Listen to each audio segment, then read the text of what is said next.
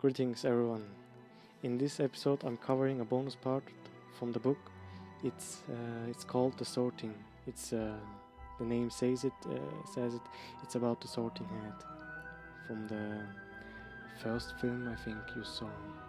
Yeah, it's probably the first one. Okay, let's get started. The Sorting.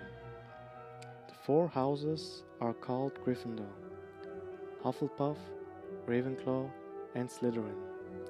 Each house has its own noble history, and each has produced outstanding witches and wizards.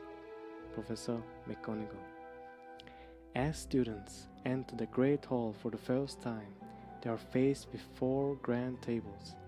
At each sits a group of students, friends united by their desires and personal qualities.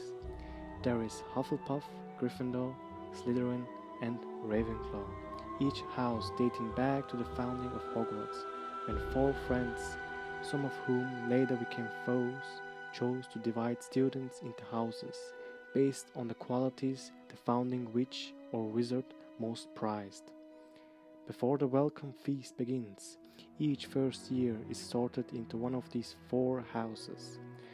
Professor McGonagall calls each student forward, places the old frayed sorting hat on the student's head, then waits for the hat to make its decision. Sorting usually only takes seconds, but can sometimes take longer. On rare occasions, when a student is particularly difficult to place, there is a hat stall, where the hat takes over 5 minutes to make its decision. One such case was Professor McGonagall herself.